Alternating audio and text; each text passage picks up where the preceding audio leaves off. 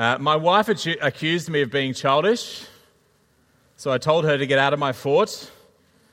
But it wasn't a fort, it was more like a cubby house. The accusation of being childish is kind of one of these things that really kind of cuts if you're an adult. Some of us here were kind of doing the adulting for the first time this week as we've moved off to uni. But yesterday, as an adult, I was sitting back watching my kids play, and we had some friends from school over, and we're having a good time chatting with their parents, and the kids they each kind of buddied up really well with the other kids. And it was one of those moments, and I'm not boasting as a parent here, but it was one of those moments where you do sit back as a parent and just go, the kids, they're just kind of getting on with playing.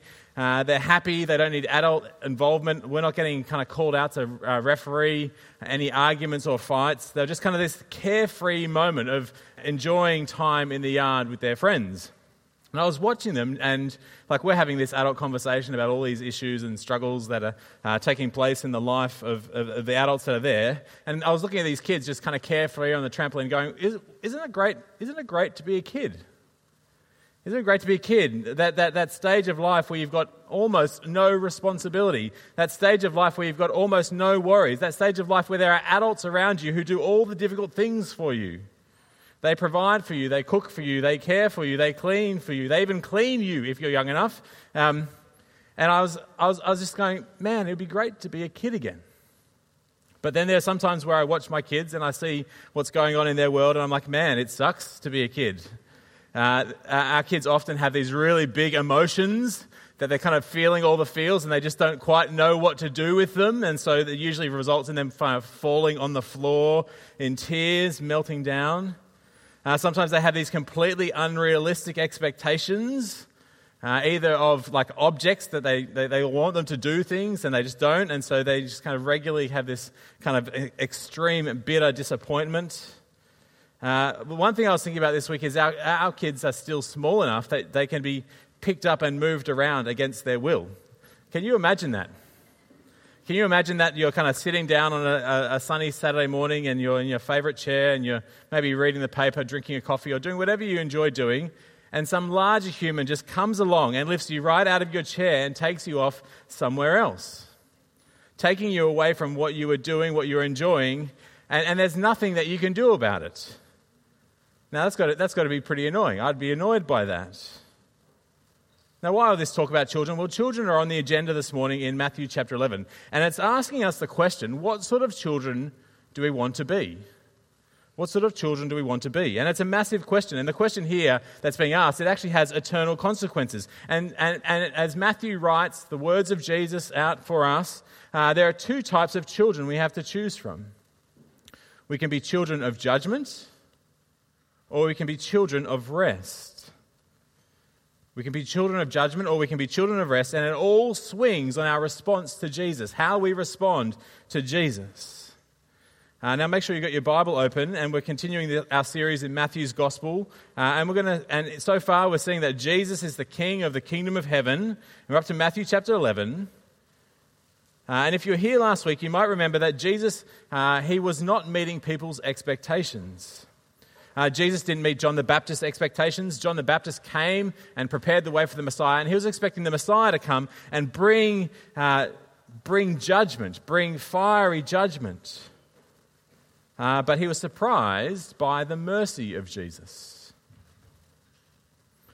And again, these two ideas, judgment and mercy, they are on the agenda for today. And the passage begins with judgment in verse 16. Jesus, he looks at his generation and he looks at them and he makes an assessment. And the assessment he makes is not good. Have a look there in chapter 11, verse 16. Verse 16, Jesus says, "To what can I compare this generation? They are like children, sitting in the marketplace, calling out to others. We played the pipe for you and you did not dance. We sang a dirge and you did not mourn." You see, Jesus, he's comparing the generation around him with children, but not good children. These are children who complain. These are children who whinge. These are children who will not be satisfied. These are moaning children. And they are children who are missing what's happening right in front of them. Because right in front of them, John the Baptist, the greatest of the prophets of the Old Testament, he was preparing the way for the Messiah, but they complained. They weren't satisfied. And they completely missed it. And now right in front of them is Jesus, the long-promised Savior, the Messiah, the King. And Jesus has come to them and he's been teaching them and he's been healing them. But they complained. They won't be satisfied and they miss it completely. Listen to how Jesus puts it in verse 18. Verse 18, for John came neither eating nor drinking, and they say he has a demon. The Son of Man, now that's just Jesus, how Jesus talks about himself. The Son of Man came eating and drinking, and they say, here is a glutton and a drunkard, a friend of tax collectors and sinners. Now Jesus is saying it's a disgrace that Israel, the chosen people of the Lord, the ones who had the words of God, the ones who had the promises of God, that they could not recognize the greatest of their prophets, that they could not recognize the coming of their Christ, the Messiah, the one predicted by their prophets. They missed it. And Jesus is saying it wasn't because they were short on evidence. If you jump back to verse 4 of chapter 11, Jesus is speaking to John the Baptist's disciples, and this is what he says. He says, go back to John and report what you hear and see. What you hear and see. Not just what you've been told, not just what you heard on the radio, not just what kind of got passed down the line. What you hear and see. Which is the blind receive sight, the lame walk, those with leprosy are cleansed, the deaf hear, the dead are raised, and good news is proclaimed to the poor. That is what they saw for themselves. And this generation missed it. Even though they were longing for redemption and freedom, they rejected the greatest of the prophets, and they rejected the Messiah himself, and they wrote them off. And they complained. He's got a demon. He's a glutton. He's a drunkard. He's a friend of all the wrong sorts of people. Now, we can sum it up with this line from the beginning of John's Gospel. John writes this about Jesus. He came to that which was his own, but his own did not receive him. You see, Jesus was not what they were expecting. Jesus refused to adjust and dance to their tune, and so they reject him. And so, tragically, the shoe goes on the other foot, and Jesus rejects them as well. Jesus denounces this generation as foolish children. He calls them children of judgment. And here, Jesus' words are stinging. He's not pulling his punches. Take a look there in verse 20. Verse 20, then Jesus began to denounce the towns in which most of his miracles had been performed, because they did not repent. And as he goes on, he condemns Chorazin, Bethsaida, and a little bit later, Capernaum. Now, these are real places in real time. You can go home and look them up on a map. And look at what Jesus says as he passes judgment on these cities. Verse 21. Verse 21, woe to you, Chorazin! Woe to you, Bethsaida! For if the miracles that were performed in you had been performed in Tyre and Sidon, they would have repented long ago in sackcloth and ashes. Now, just so you know, Tyre and Sidon, they are cities to the north on the coast of the Mediterranean Sea, and they were known as pagan cities, Gentile cities, cities that did not belong to the people of God. And these are cities that pop up a lot in the Old Testament, and almost every time they pop up in the Old Testament prophets, they're singled out for judgment. They deserve God's judgment because they had rejected the God who made them, and they had abused God's chosen people. And so for the Jews of the day, the people who would have originally been listening to Jesus and reading these words of Matthew, Tyre and Sidon were hated cities. You see, when God's people were at their lowest point, Tyre and Sidon kind of swooped in like vultures, feeding off the carcass. After the bigger animals had come in for the kill, Tyre and Sidon came and had a meal on what was left. And so for those hearing these words, they would have heard Tyre and Sidon, and they would have hated these cities. They would have held them in contempt. They would have had nothing good to say about them. Yet despite how evil and wicked these places were, verse 21, if the miracles that were performed in you had been performed in Tyre and Sidon, they would have repented. Despite how depraved these places were, Jesus says, even they would have recognized his authority. They would have repented. They would have turned back to God and begged for forgiveness. But not in Chorazin. Not the people in Bethsaida. No, they refused to recognize Jesus as the Christ. They refused to give Jesus their loyalty. They refused to repent and turn back to God. And as a consequence, Jesus denounces them. Verse 22. But I tell you, it will be more bearable for Tyre and Sidon on the day of judgment than for you. That's pretty intense there by Jesus. It's maybe a little bit more intense than you were hoping for on a kind of sunny Sunday morning. These are serious and somber words here. This is not Jesus meek and mild. This is not Jesus kind of the baby in a manger on the front of the Hallmark card. This is Jesus with teeth. Jesus with authority to judge. This is the Christ, the Messiah, the King of the kingdom of heaven. And the people of Chorazin and Bethsaida, they had treated this king with contempt. They wanted him to dance to their tune. They wanted the Saviour to come on their agenda. They wanted him to be their pocket-sized Messiah who simply kind of came out and did their bidding whenever they wanted it. But they had completely misunderstood who they were dealing with. He denounces them. And the same will be for Capernaum too. And if you didn't catch how bad it will be for those towns, there's no doubting how bad it will be for Capernaum. We see right there in verse 23, it'll be worse for Capernaum than even the wicked city of Sodom. Now, Sodom was an Old Testament city that was famous even today, famous for its evil and its depravity, a city that was renowned for the act of judgment from God that fell upon it. Now, you can read about it in Genesis 18 and 19. Things were so wicked in Sodom that God couldn't stand it anymore. And he had to step in righteous judgment. And the judgment was terrible. Burning sulfur rained from heaven and destroyed the city, wiping it off the map. It kind of made the bushfires in Australia look like a garden picnic. Everything was burnt up, everyone as well. And according to Jesus in Matthew chapter 11, the city of Capernaum, the city he spent so much time in, the city that he knew so well, this is what he says, verse 23. And you, Capernaum, will be lifted to the heavens. And you, Capernaum, will you be lifted to the heavens? No, you will go down to Hades. For if the miracles that were performed in you had been performed in Sodom, it would have remained to this day.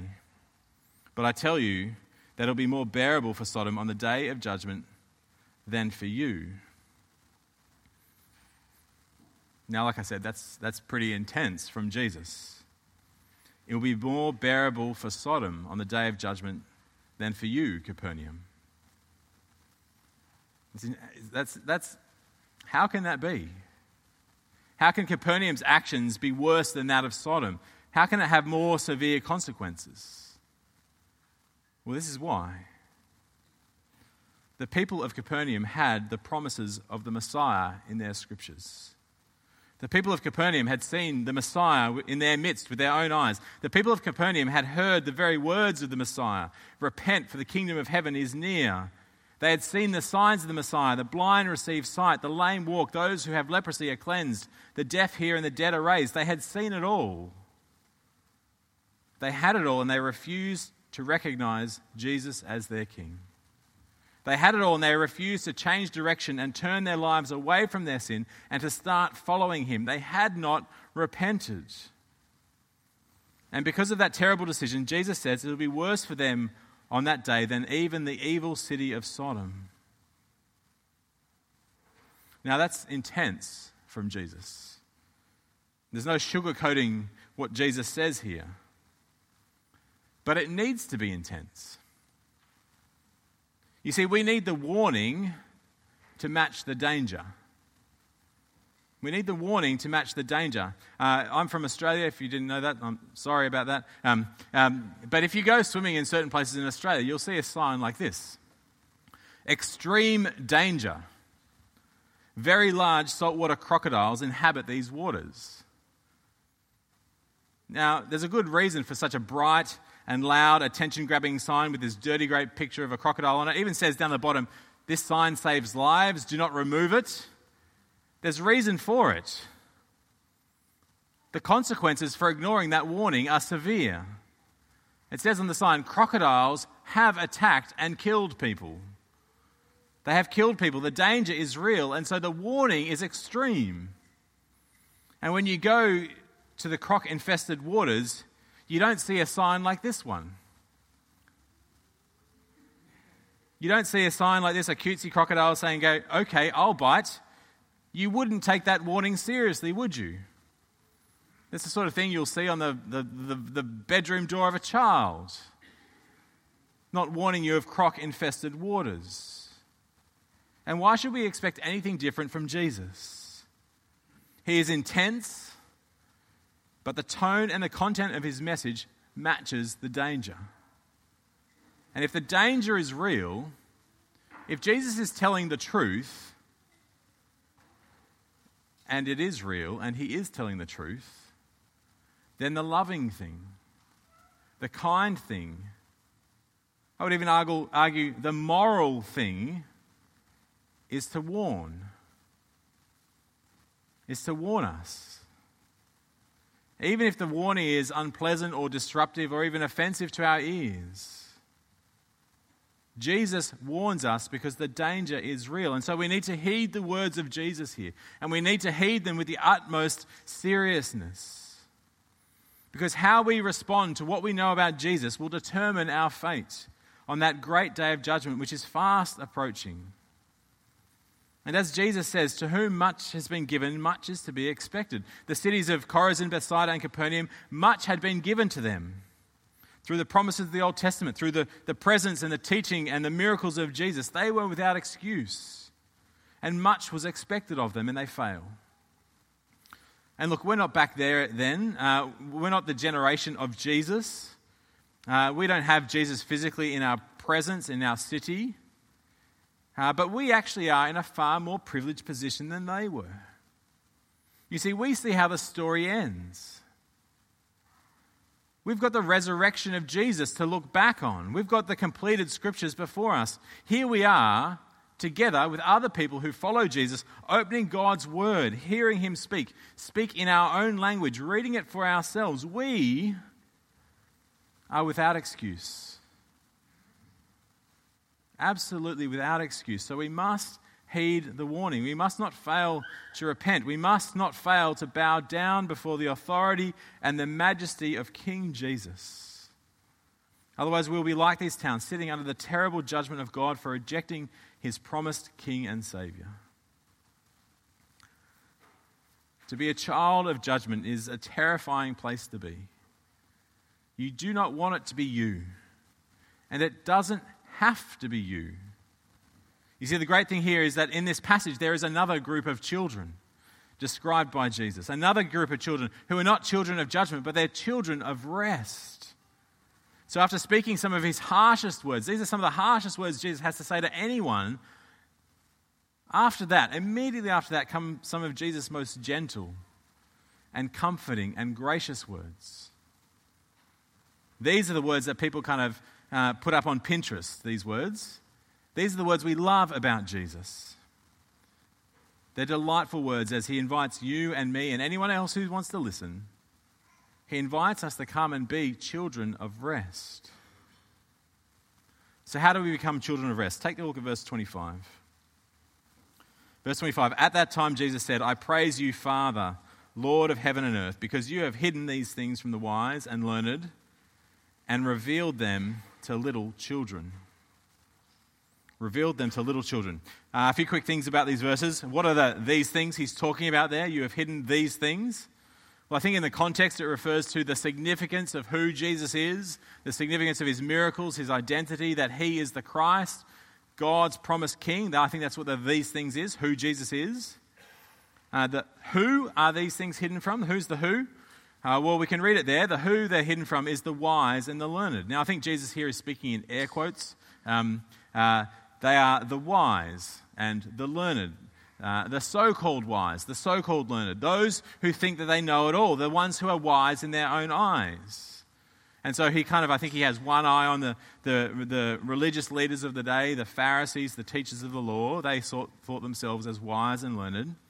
But it's not just them. I think he's kind of looking at the proud and the arrogant and the self-sufficient and the self-saved religious people back then, but in our day as well. People who think they've got it together. People who don't think they need a Savior. And Jesus says, if you don't think you need a Savior, if you think you're wise and learned, well, the truth is hidden from you. It's hidden. You can't just kind of put your thinking cap on and work it all out for yourself. And who's it hidden by? What does it say? Well, Jesus, the Father of Jesus, the Lord of heaven and earth. He hides these things from the so-called wise and the so-called learned. And he hides it from them because in the hardness of their heart, they don't think they need it anyway. You see, the wise and the learned, they refuse to humble themselves, to lower themselves before Jesus, the King of the kingdom of heaven. But here's the great thing. Are you ready? The Father doesn't just hide these things, but he reveals them as well. And that's the great news. Who does he reveal them to? Well, it says to little children. Now, not literally the little children, although he certainly does reveal himself to little children, and it's fantastic when he does. And, we just had an exodus of children out to the hall and to their kids' programs, and this is exactly what we're talking to them about in their kids' program, is to come and repent and put your trust in Jesus. But it's not just the literal little children. The Father reveals these things to those who come to Jesus like a little child. Later on in Matthew's Gospel in chapter 16, it's up there on the screen, the Apostle Peter will confess that Jesus is the Messiah, the Son of the living God. And this is how Jesus responds in Matthew 16, verse 17. Jesus replies to Peter. He's called Simon in this one. Jesus changes his name on him a little bit later. But Jesus replies to Simon Peter. He says, "Blessed are you, Simon, son of Jonah, for this was not revealed to you by flesh and blood. It was revealed to you by my Father in heaven." You see, this is exactly what Jesus is saying here in Matthew chapter 11. The Father reveals his truth. He reveals the truth about who Jesus is. Now, you might be saying, well, hang on here. I see a problem. Peter he's not a baby. He's an adult. He's a grown man. But Peter here is behaving like a little child. And he's behaving like a little child in a really important way. He's not just had a tantrum. He's behaving like a little child because he is being dependent on Jesus. Little children, they are humble. They are teachable. They are lowly. They are the very opposite of the high and mighty, the wise and the learned, those who boast about what they know. And again, a little later in Matthew's Gospel, we see it on display again. Chapter 18, when Jesus is with his disciples, he calls for a little child to come and stand amongst him and his disciples. And Jesus puts his hand on the child, and he says this in chapter 18, verse 3. He says, "Truly I tell you, unless you change and become like a little child, you'll never enter the kingdom of heaven. Therefore, whoever takes the lowly position, that is the humble position of this child, is the greatest in the kingdom of heaven." And so do you get it? The truth about Jesus, it's revealed only by the Father to those who desperately know that they need saving. Only to those who know that they have nothing to offer like little children. Only to those who are humble and dependent and broken and needy. Only those who come to him like children. "Nothing in my hand I bring."